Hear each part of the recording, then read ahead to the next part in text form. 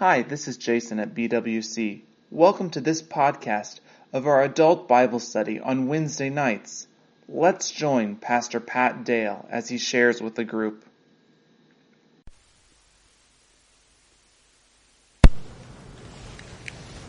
Well, it's good to see you all again. It has been a crazy week already. It's only Wednesday. But the good news is we're still standing. Amen. And the devil hates the fact that you're in the house of God tonight, and you could be doing 100 other things. So I commend you for sacrificing some of your time to look into the Word. Tonight I'm anxious to start something. Whether we get it in 1 or 2 or 3 weeks, I do not care. I'm going to go slow and methodical. And there's no one sitting in the sound of my voice that can't understand where we're going to go tonight. I want to talk to you tonight about enemies. Enemies, when you think of the word enemies, you conjure up maybe battlefields, you think of armies, you think of maybe the really, really bad people that have done you wrong in your life. But we're going to get a little further into what an enemy is, and we're going to discuss them tonight. There's a couple of authors and ministers that I watch and glean from, and I just want to give credit because I've borrowed some of their quotes, and I'm not going to take time, but I'm not saying these guys are perfect by any means, but I glean good points from them, and so I want to give credit. Some of these things you're going to hear are inspired by the Holy Spirit to me. Some of them I pulled from books, but Ron Carpenter, Mike Murdoch, and Beth Moore are some good inspirational speakers, teachers, and writers. And I've borrowed a few of their thoughts, but I really believe the Holy Spirit has birthed this in me through experience. And there are things that we go through that are priceless. Things that cost you dearly. Things that hurt you badly. Things that you don't look back on and have a smile. But one of the things Pastor says in this house is never waste a hurt. Never waste an experience. I believe that God wants us to have a victorious life. I believe God wants us blessed and prospered, and I believe He wants us to have victory. The problem is He has to deal with us where we are. The problem is we live in a fallen world. The problem is there's a lot of variables between us and our faith. The problem is God wants to do a lot of things, but there are a lot of things, namely us, standing in the way in situations that hinder instant manifestations. I wish that we could name it and claim it and blab it and grab it. I can't get there. I've tried it. I've gone to bed praying, waking up, thinking it might happen, but it didn't happen. There's things that I want and desire and plead and beseech to God, to use an old school word. I begged and pleaded God, and yet He left me where I was. There's going to be times when you pray and God is going to deliver you from your circumstance, and there's going to be times when you pray and He'll deliver you through your circumstance. I wanted to talk about the stuff that we've walked through in connection with enemies. There are enemies in your life. For a moment, I want you to forget about everything bad going on in your life. I want you to, just for a moment, just let it go. I know you've walked in here and you've been at work all day possibly, or some of you may be getting ready to go, and maybe you've had drama. Maybe there's things that are pressing you on every side, but I want you to leave all that for a moment. I want you to not let that define you for a moment, and I want you to be here. If you could just plug in for the next few minutes, I believe God has some things to share with us. I'm going to ask you, what is the purpose of you being on this planet right now? Yes, you may be a parent, that's great. Yes, you may be a worker, that's great. Yes, you may be a spouse, that's great. And all those things are noble and admirable and important, and we have to fulfill those roles. But that's not the purpose that you are on this earth right now. What's the purpose that you're here? Unfortunately, many of us don't really know. We're just kind of taking up space. It's very important that if you begin to talk about battles and enemies, we can't even discuss them until we really discuss purpose. I'm going to say a very harsh statement, and I'm going to let it sink in. Anyone or anything that gets in the way of your God-called purpose is your enemy. Anyone or anything that gets in the way of your God-called purpose is your enemy. Just let it sit for a second. Now, you guys know my heart. You know that I hate people that are so spiritually minded that there's a devil behind every rock. You guys know that that's out of balance in my opinion. I think that there's people that go off the deep end with their spiritual mindsets. I believe much of what we face in our life is because we live in a fallen world. So we have to bring some balance to our spiritual concept and our fallen world reality. But anything or anyone that stands in the way of your purpose is your enemy. We don't like the word enemy because it's off-putting. It's like, oh, that's not very godly. Wait, enemy, we're supposed to love everybody. Do you know there's people that don't love you? There's things in your life that don't love you. They don't care. It doesn't care about your welfare. It doesn't care about your walk with God. There are things in your life to hinder you. There are things in your life to mess you up from going to where you need to go. And those things in your life are your enemy.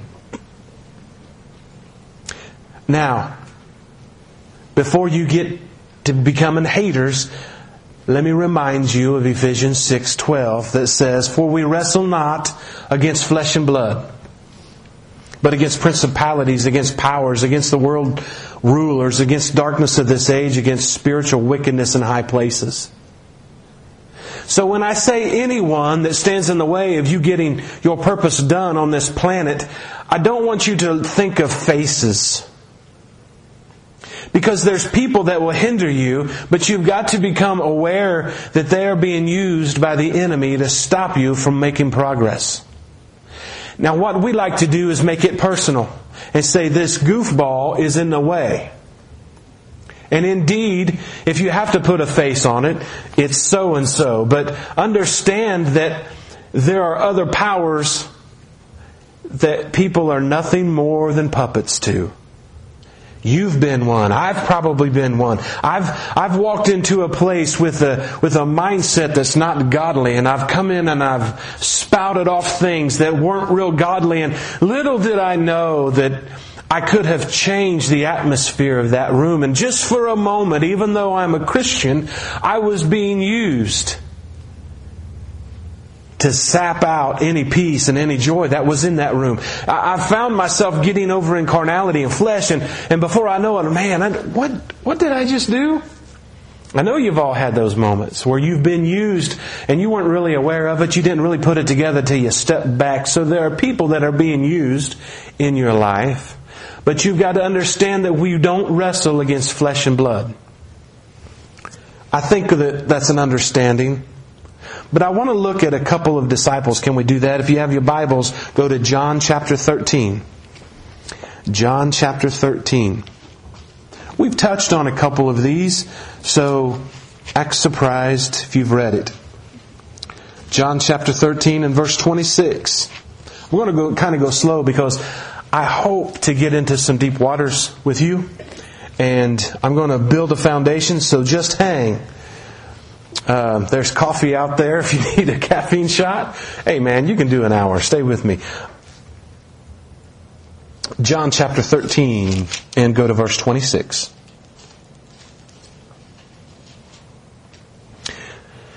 Jesus is having dinner with His disciples, and we'll pick it up at verse 26. And Jesus answered, "It is he to whom I shall give a piece of bread that I have dipped it."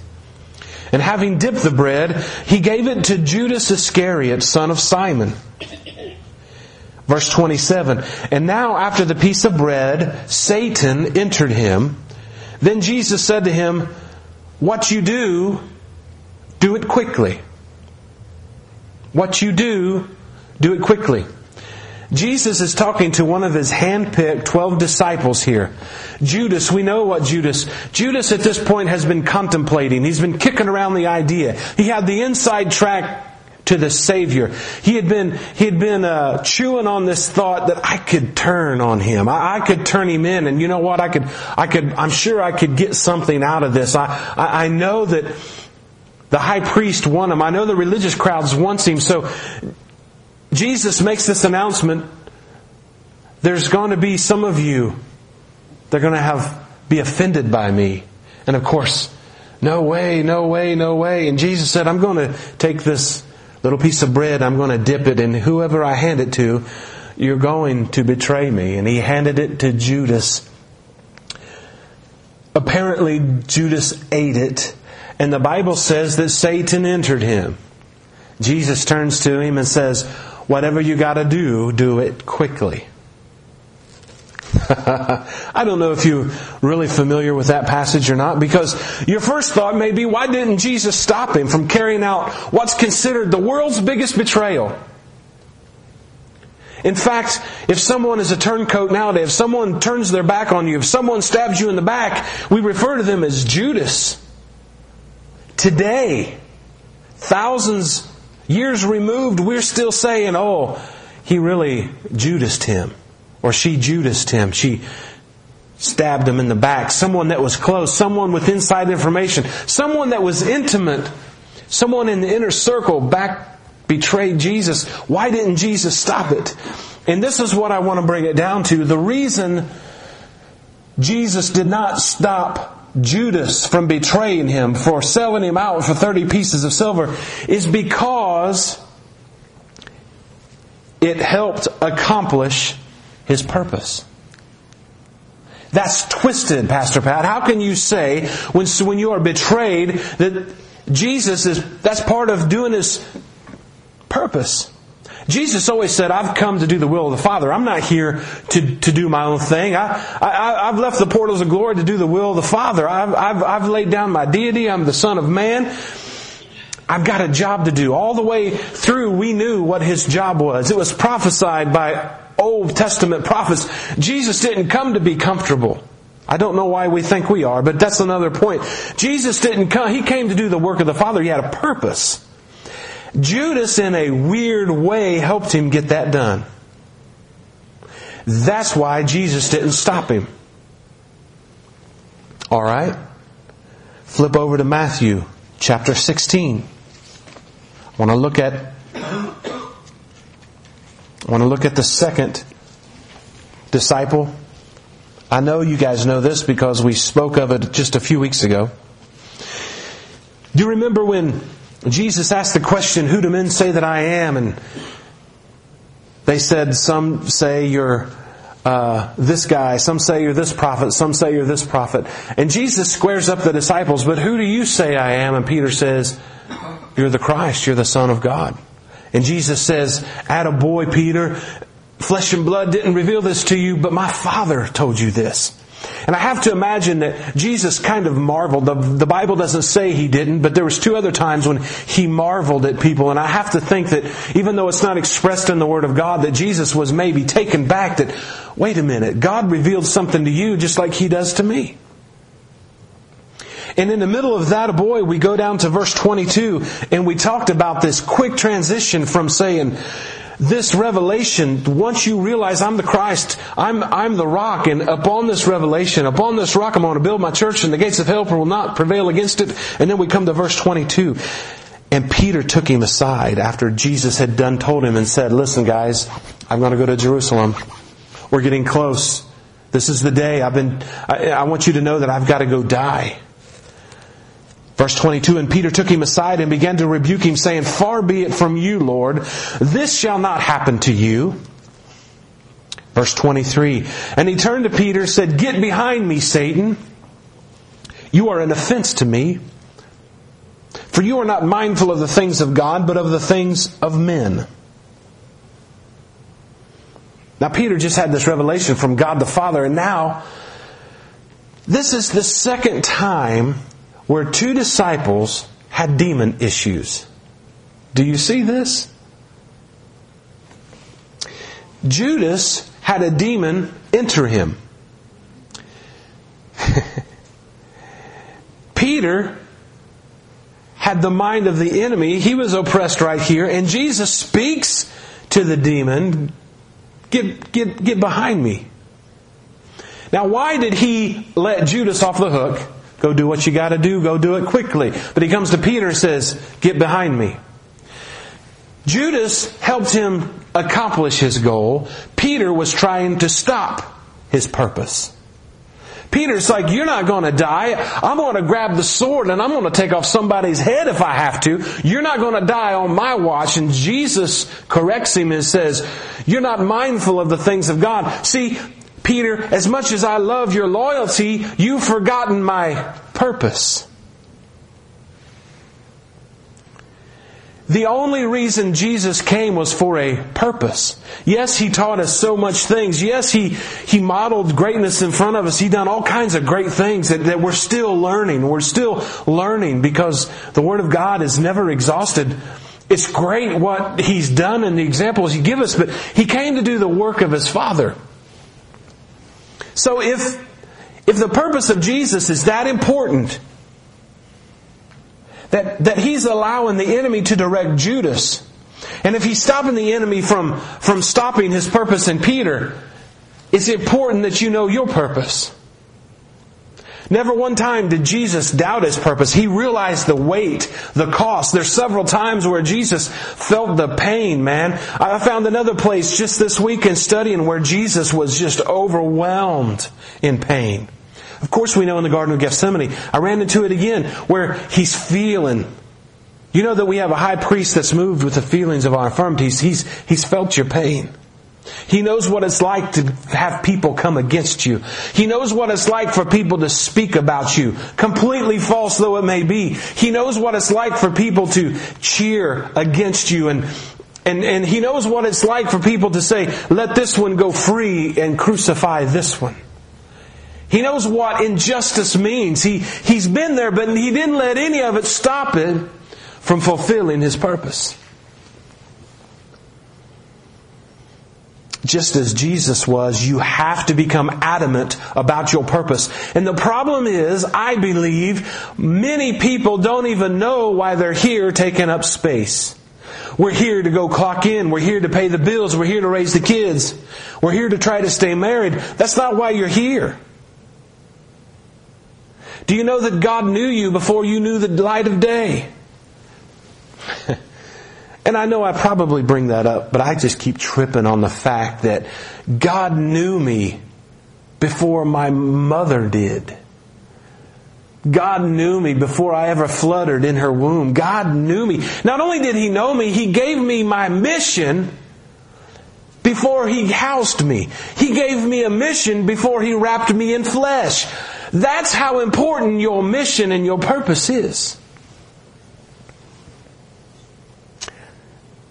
And sadly, there's going to be people in your life in which you have to set boundaries if they stop you from your purpose. There's going to be people in your life that's going to come into your life and their job is to take you away from your purpose. Those people that seem to create an atmosphere that easily besets you. Those people of a bad influence, those people that don't have a like-mindedness like God. They don't think like God. They don't even try to be like God. And you think you're strong. You think you're good. You think, man, I've been to 5 church services in a row. I'm strong. But there's going to be people in your life and their very purpose, they don't know it, they don't plan. I'm not trying to make them out to be evil people, but they're being used by the enemy to knock you off of your course. Have you ever had anybody that contributed to messing you up? Now we hate to admit that because that means, hey, I wasn't perfect. I had a lapse of judgment. But in reality, Now, we know this about our teenagers, but there are adults that do the same thing. I don't know who you take a break with at work, but they influence you. I don't know who you run around and go out to eat on weekends with, but they influence you. I don't know whose teaching you sit under, but they influence you. And there's going to be people in your life that you're going to have to set boundaries, because whether they know it, whether they intend it, whether they plan it or not, they're stopping you from fulfilling your purpose. And that's a tough conversation. And you begin to think of excuses. Well, I don't want to hurt them, so I'm just going to be distant. I want to pull back. You've got to get adamant. There is no price worth your purpose. Because, guys, the reality is you're going to stand before God. You're going to stand before Jesus.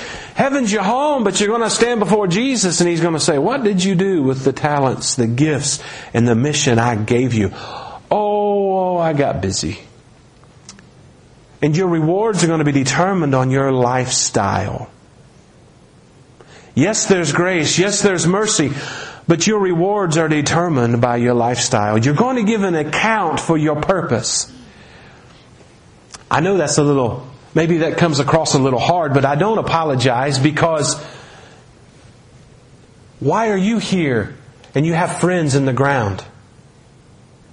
Why are you here when other people are taken out in car accidents, die seemingly prematurely? Why are you here? I can tell you why you're here.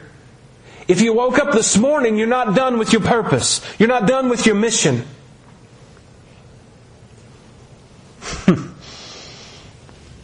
Now that's just the groundwork we're getting to our enemies. Because your enemies is anything or anyone that stops you from fulfilling your God-given purpose. Now listen, I'm going to drop some one-liners and sprinkle them out as we go. And if these don't help you, I can't help you a whole lot probably, because these have blown me up. You cannot expect to be an exceptional person and fight common battles. Don't expect to be an exceptional person. I don't know what your picture of your greatness is in your mind. I don't know what level you think that you would love to get to in God. I don't know what kind of power and what kind of victory that is the picture perfect idea when I get there. Someday I'm going to arrive there. I don't know what your picture is, but I would hope that that's an exceptional picture. You will never develop to that place fighting common battles. To be an exceptional person, you're going to have exceptional battles. And to be honest, that part stinks. Because what I really want is I want power without the pain. I want the strength without the weakness. I want to be able to talk about experiences without ever having gone through them. I want to empathize from a distance. But God says, no, there's going to be things you're going to walk through because I can't get them to you any other way. I've tried. I've put it in the Word, but you not got it. You've watched your friends go through it, but you didn't get it. And there's things you're going to walk through that stinks and it's ugly and it smells and you hate it every second. But it's on way to your purpose. This is the thing that stinks about these battles. You never appreciate them when you're in them. All you do is question.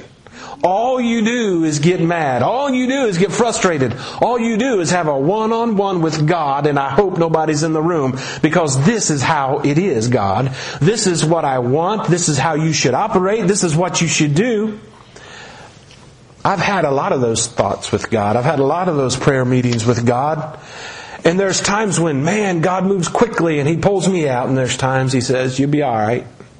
And I'm like, no, I don't think so, dude. I'm about ready to check out right now. Let me tell you this, that an enemy, what's an enemy? Anything or anyone that tries to get in the way of your purpose. If you don't do anything tonight, I want you to go home and I want you to think, why am I breathing? Why am I on this planet? Why was I born the day you were born? And why am I still here? When it seems like some better people than me have gone on. Their chance is over, but God left me here, so my mission isn't over. You better find out what your mission is. But an enemy is always an indicator that you're going to another stage. An enemy, if there's an enemy in your life right now breathing down your neck, if it's breathing threats, if there's things that's keeping you awake at night, if there's things that's making you toss and turn and making you question your faith, it's an indicator that God wants to take you to another level, to another place. God wants to bring you up higher. Because for every time we're going to another place, God will allow an enemy to come into your life. You didn't order it. God didn't order it, but He allows things to happen to us, doesn't He? I'll tell you what an enemy does. An enemy does a great favor to you. It pulls things out of you never knew you had. Think back of the time when you were just hammered against the wall and something made you dig deeper than you've ever dug before. Something, you may have been hanging on by your fingernails, but you found some faith you didn't know was in there. Maybe you found some coping tools you didn't know you had. There was something in there that kept you from completely freaking out. As much as it hurt you, as much as it weighed on you, as much as it cost you, you found something inside you would have never dug for unless you had to. The enemy shows you things. And again, you don't recognize it right in the heat of the battle. All you know is, I want this to stop. Right. Let's flip over to the Old Testament. 1 Samuel chapter 17. 1 Samuel chapter 17. You know this. I love the fact that I can use passage after passage after passage, and you're like, oh man, he's going to that one again. Well, I'll tell you what, let's teach it till we get it. I'll tell you what, let's talk about it till we live it. And once we get it, maybe you don't have to refer there anymore. But for me, this thing keeps me from going AWOL. I don't know about y'all. Testimonies are cool. Preachers are cool. But it's the Word of God that keeps you. 1 Samuel chapter 17. Go to verse 30. That can't be right. Oh, I'm a 2 Samuel, that's why. Come on, Patrick. 1 Samuel chapter 17, go to verse 32. Y'all know David and Goliath, right? Let's read about it. David's an errand boy. Let me set this up for you. His daddy says, hey, Dave, got an idea. Leave the sheep. Come up to the house. Let me give you some goods to take to your brothers. They're army guys. They're on the front lines. And I want you to take some supplies to them. And I know you're just a kid. More than likely he was a young teenager.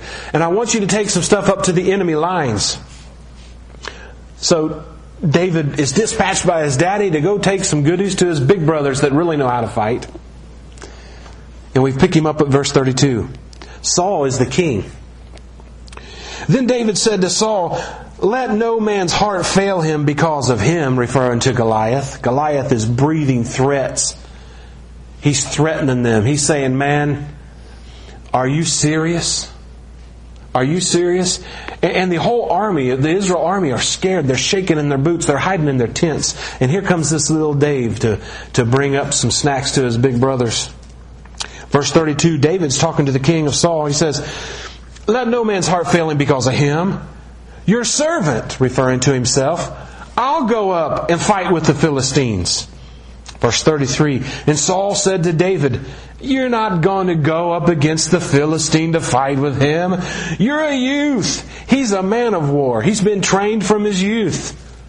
But David said to Saul, your servant used to keep his father's sheep. When a lion and a bear came and took a lamb out of the flock, I went after it and I struck it and delivered the lamb from its mouth. And when it arose against me, I caught it by the beard and struck it and killed it. This is a tough kid. Verse 36, your servant has killed both the lion and the bear, and you're telling me, paraphrase, this uncircumcised Philistine will be like one of them, seeing he has defiled the armies of the living God. This shepherd boy David could say, while he's out there watching his daddy's sheep, Can you go back to the experience? He said, there was a lion and there was a bear, and they came and they took a sheep. I went back and I retrieved. Oh, wait a minute, what do you think you're doing?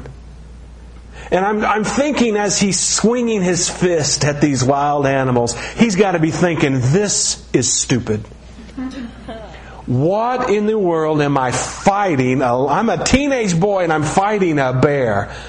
I can't imagine what's going through his head when he grabs him by the beard. I can imagine. I don't know if he's sucker punching him. I don't know what's happening. But this is a bad man to say, you ain't taking my daddy's little sheep. I can't imagine what's going through his mind. If I'm David, I'm saying, this is so stupid. I don't get paid enough for this drama. What is this? I'm going to risk my life for one of these things. What are they even worth? I guarantee you they ain't as worth as much as me. But I'm dedicated. So I'm going to go and I'm going to free this little one and I'm going to take you out. And I can imagine when he's done, he's sweating, he's sitting down on the hillside, there's a dead animal beside him, and his energy is just cranked. He has to be thinking, that was stupid. I risked my life. That was so dumb. What's the purpose of this? Why would God let that happen? You see, real trouble comes into your life. It doesn't come into your life to challenge what you're doing. Trouble doesn't come into your life to challenge what you're doing. It seems like it does. It comes to test who you are. Trouble doesn't come into your life to challenge what you're doing. It comes to find out who you are. This lion and this bear wasn't sent into David's life to challenge him to say, hey man, let's see how good of a shepherd he is. Do you think God and the Holy Spirit and Jesus are like, hey, I tell you what, let's see how good of a shepherd this boy is. Yeah, he's writing a lot of good music, but let's just test him out. No, they weren't testing him to see how good of a shepherd he was. The test was proving who he was, not if he's good at what he's doing. Big difference. It's not about what you're doing, it's about who you are. You see, this lion and this bear was preparing him for this moment in time. When he's standing before King Saul, and he's saying, let me tell you something, King Saul. I know I'm a kid, but back at my daddy's farm, I done fought a lion and I killed him. I fought a bear and I killed him. And I'm going to do the same thing to this loudmouth Philistine that's defiling the armies of the living God. If David had not had those experiences, he would be in the tent with his brothers shaken. Something happened when an enemy came. He reached down inside of him and found something he didn't know was there. He found some courage. He found some faith. He found some willingness. I'm sure that he's inspired. He's writing all kinds of poetry and songs up on that hill, looking at the night sky, and then he hears a growl. And if he didn't respond to that growl, if he didn't respond to that threat, he would not be prepared for the moment that he's standing in front of King Saul. Maybe right now you're fighting with a bear. Maybe right now a lion is breathing down your neck and you think, this is stupid. I don't see the purpose of this battle. Why is God allowing this enemy? I've prayed against it and he's still growling. Why is God allowing this to happen? I know. I've prayed those prayers. It seems so stupid when you're in the battle. What is getting proved here, God? I tell you what's getting proved to me. Right now, it seems like you don't know how to answer prayers. That's where we go. Let's be real with it. I'll tell you what's happening right now, God. All this drama that's unfolding, all that it's doing is making me doubt you. It's making me doubt my sacrifice that I make. It's making me wonder, why do I go to church? It's making me wonder, why do I put money in the plate? It's making me wonder, why do I pray? That's what's happening right now, God. And God's standing back and saying, oh, there's a lot more going on than your little psyche can handle right now. And again, that means zero to you when you're swinging your fist trying to kill something. I know it doesn't. You never feel rewarded until the battle's over. You don't get the spoils until you conquer the enemy. And you know, you're not getting rich while you're swinging your fist. You don't feel real energized. In fact, you're tired. And you wake up the next day and the same junk is in your life and you're tired of fighting it. And you keep knocking it down and it keeps getting back up. And you keep knocking it down, it's getting back up. And you're like, way to go, God, you're really coming through. Come on now. That's the truth. I told my friends to watch what happens to me. I told my friends to agree with me. And the way I know it, there's 15 of us that are upset with you right now because they're my agreeing partners. Say it. Right. That's just how I felt. Maybe you all got it together. Confessions of a staff pastor. I don't know. But I want to talk to you for just a moment about an acronym called FEAR. Fear. I want to understand the F of the word fear stands for false. Let's look a little further at this story. Flip over to verse 44. Which chapter is it? Oh, we're still on 17. 1 Samuel chapter 17. Let's look at verse 44.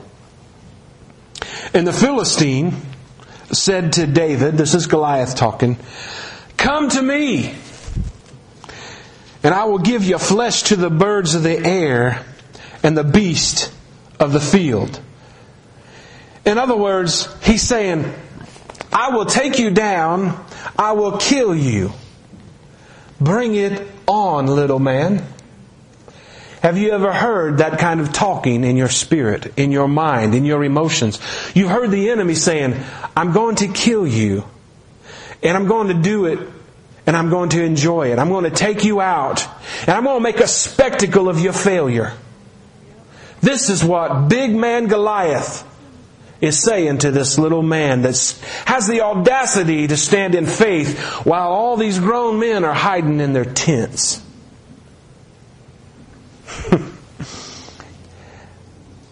I want you to know that those threats are false. They are really said, but they're really false. I want to look at the E of the word fear. And that E stands for evidence. Some of you have heard this, but for those of you who haven't, you need this.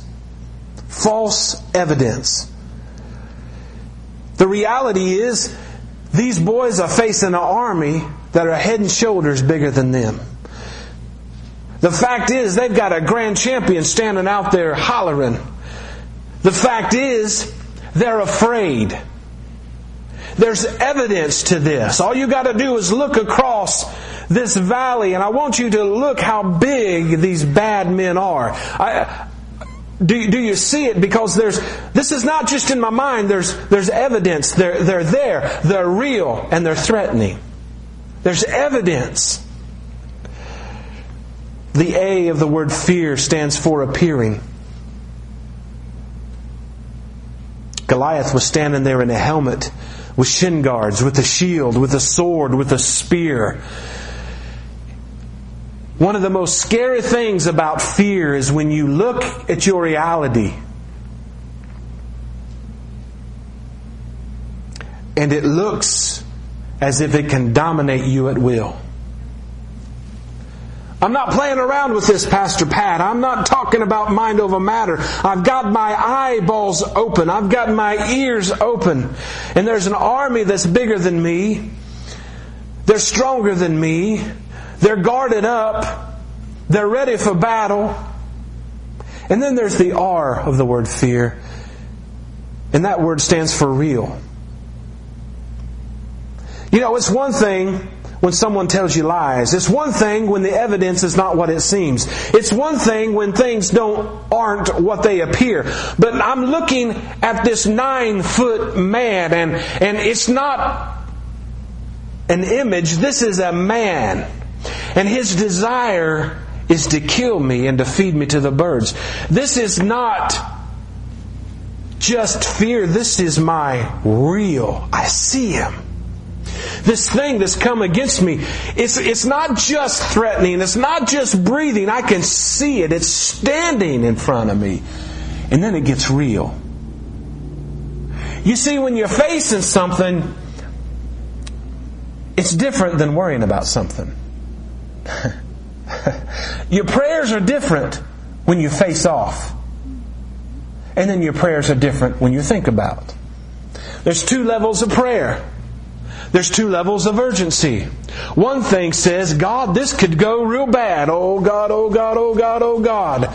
But when He's staring you in the face, there's a different level of prayer, because then it's real. It's not just false. It's not just evidence. It's not just appearing. Right now it's real. But I want you to know that fear is the greatest power the enemy possesses.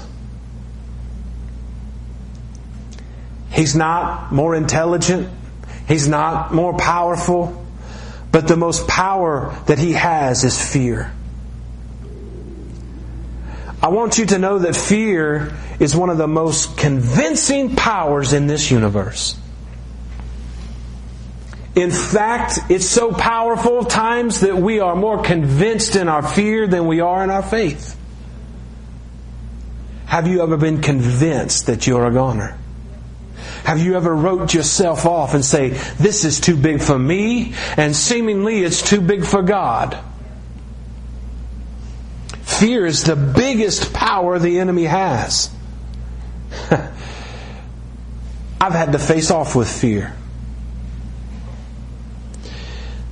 I never really got fear.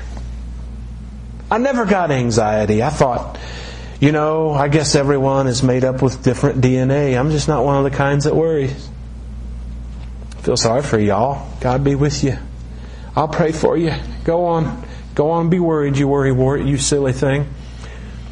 And then the spirit of fear didn't just pay me a visit. I think he took up rent for a while. And this crazy fear didn't go away when I prayed for it to go away. I was as scared when I started my prayer as I was when I said amen. Like, wait a minute. God, I told you to take this fear away. But now I'm even more scared because it didn't go away. Yeah. And it is a gripping, convincing. I don't care how much doctrine you have. I don't care your experiences. I don't care if you've raised someone from the dead. When fear grips your heart, it is a compelling power that you are so convinced of, it will begin to choke your joy, your peace, your faith. And you will question everything you believe. That's the power of fear. That's what you face off with. We don't wrestle with flesh and blood, but against principalities. Yes, they're goofy people. Yes, they make silly judgment calls. Yes, they don't know they're being used. But what you're facing off with is not just someone that's abrasive. It's not just a personality conflict. What you are up against is someone that is trying to stop you from fulfilling your purpose. Sometimes it's situations, sometimes it's people, sometimes it's circumstance. But it knows you're getting ready to take a step and it ain't having it. So he comes to this conclusion, the enemy does, and he says, if I can't stop them, I'm going to scare them. And if I scare them, maybe I'll stop them. I can't tell you the things that I've done because I was afraid. The decisions that I've made because I lost my faith. You see, this is the problem. Fear in the Greek means convincing. Faith in the Greek means convincing.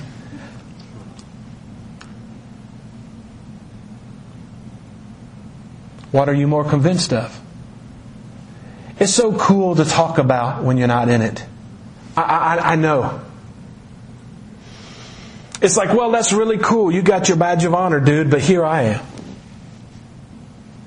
And I know when I counsel with people that are in the depths of freak out, I'm going to be real with you, and I don't get real sanctimonious. I don't throw a lot of Bible verses at them. Because they're not ready to receive right now. In fact, they're having a faith crisis, and a whole bunch of Bible just bounces off of them. The Bible will come. It will stand forever. It is powerful. It'll cut between sword and spirit. I by no means am minimizing the Word of God. But when a person is not in receive mode, they will not receive the Word. Because they're constricted in their fear. And all they know is how they feel. When you're telling me to believe something that I just prayed about and he failed. Let's listen to the voice of the enemy, shall we? Let's go flip back 1 Samuel 17. Let's look at verse 11.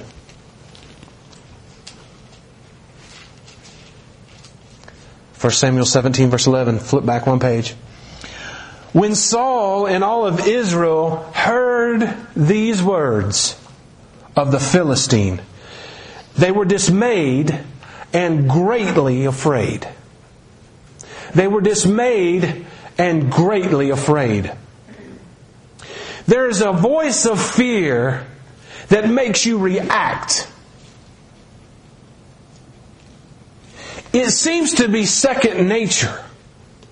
Let me give you an example. When pastor's up here and he's driving a point home and you get it, something clicks on the inside of you and you rise up and you finally, I get it. The light bulb turned on. I had that heavy revy, that revelation. I had that light bulb moment. I had that aha moment. It's there. What happened was all of a sudden, a way that he put it, a way that he delivered it, something happened on the inside of you, and all that it was, as powerful as it is, you know what it was? It was a moment of convincing. And you walk up and you're never the same because I've got it, I've got it, I've got it, I've got it. After all these years, after all these battles, I've got this thing. It won't do that to me again. Something clicked. What happened is you just got convinced. It's the same power that fear has. Something clicks on the inside of you and you are convinced of something, even though it's false. You're convinced of something, even though the evidence can't stand. You're convinced of something, even though it looks like it's going to go bad. You're convinced of something because it's so real to you. And you react differently to fear than you do to faith. Fear makes you hide from God. Faith pushes you close to God. Isn't it amazing how we hide from the only one that can help us? This is what happens. I know. I've done it. I've experienced and I've counseled many people that when it hits the fan, when the prayers ain't being answered, I'm going into the cave. You know, there's times when you do hide behind your shield of faith, and there's times when you run to the cave of fear. Because you will have fiery darts. The Bible says there will be offenses. In this world you'll have tribulation. I hate that part. Wait, let's cut that part out and make a new doctrine. What do you say? I hate that part. Because I have some preachers tell me that if all I have to do is pray and believe and I can get anything I want, but it didn't seem to work. And here I am. And fear's got me. I've prayed in the Spirit for people, and I've seen literal chains around the mind of people. And we've prayed, and I've watched those chains fall off. I've seen all kinds of things because you realize your biggest battle is in your mind.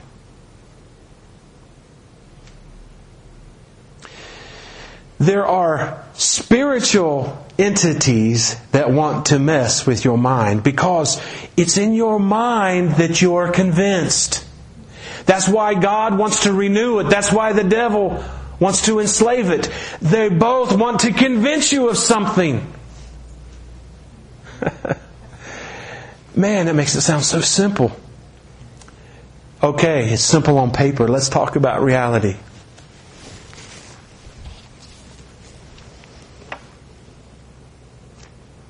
when you're hearing the voice of the enemy. Let me tell you something. This is me. I'm a very reasonable guy. I want to reason everything out. I want to know how it started, how it's going to go, and how it's going to wrap up. That was part of my job back in the day. We have a problem over here, Pat. I can tell you what the problem is. Let me see your system. Let me see your process. And give me a few minutes and I'll figure out right here, there's your problem. Right there's your bottleneck right there. If you fix this area right here, your system will flow. Same thing happens when drama comes in my life. I'm like, well, right here's the problem. That's what I got to pray for. Right there, that stupid thing. All these other things are cool. That's the bottleneck. That's what's stopping it from happening. So I pray for that thing, and if it doesn't happen immediately, there's this question that we all know. What if? What if? What if? Let me tell you this, that reason is a weak defense against fear. Reason will never stand against fear. It makes sense, but it doesn't change the grip of fear. When I was in the throngs of fear, I can tell you, I know more than likely this will never come to reality. I know that on paper. I can assure you, but can somebody assure me? Reason is a terrible defense against fear. Beth Moore had this quote, and I really like it. The fear of trials sometimes deplete more energy than facing the trial. Have you ever found yourself worried sick about something? And then when you get there, good, bad, or ugly, it wasn't near what you thought it was going to be.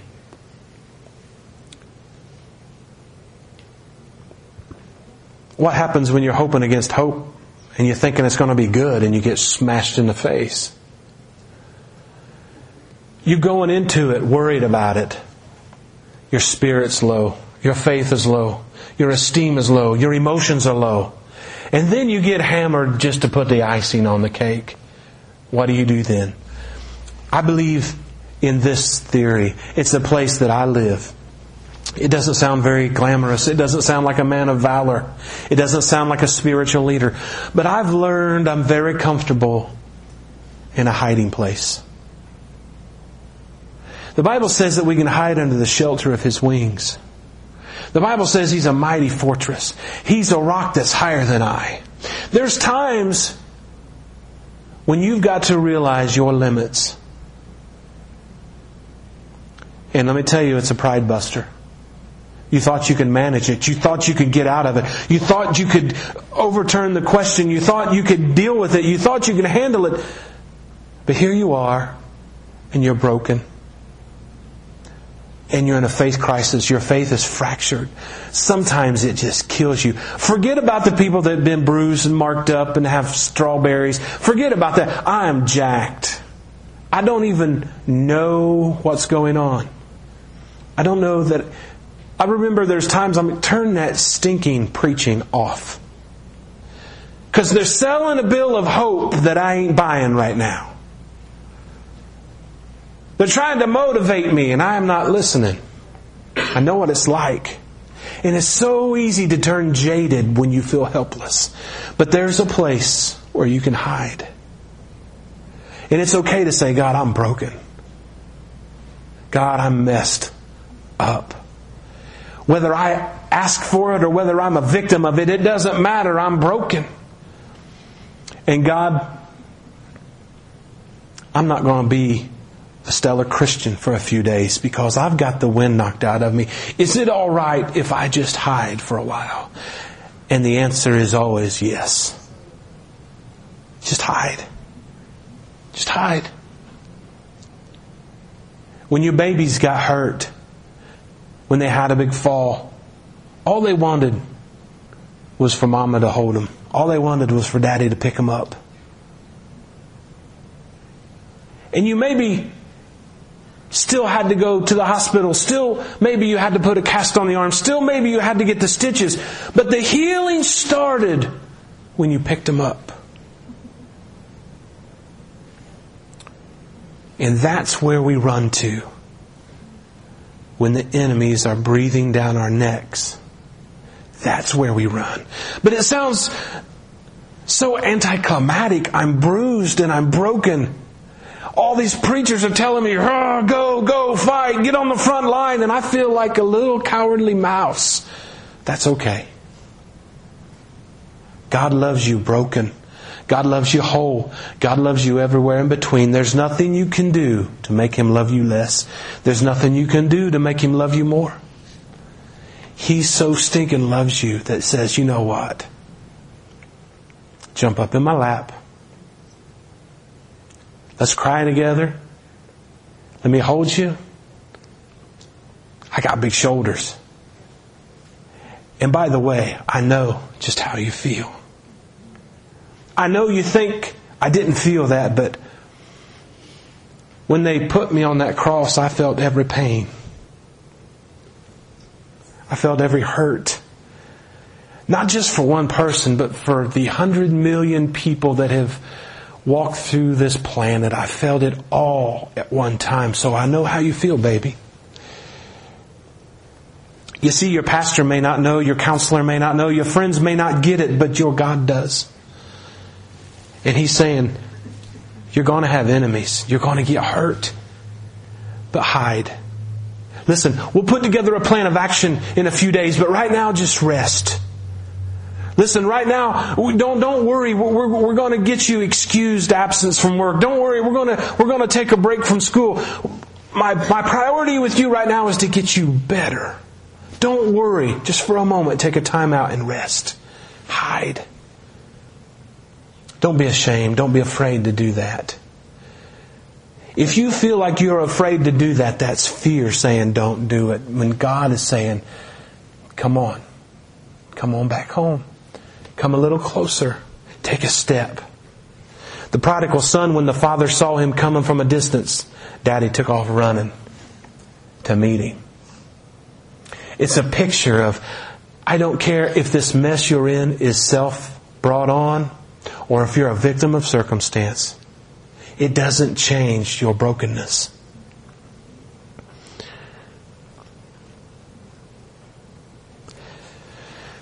I'm going to stop there. I think we've got more waters that we can wade through. And we'll see where this goes into next week, all right? Wow, it's 6 after. Let's pray. Lord, I thank You for Your goodness. Thank you for joining us for this Wednesday evening podcast from Bethesda Worship Center. You can find more out about us at BethesdaWorshipCenter.com and by liking us on Facebook.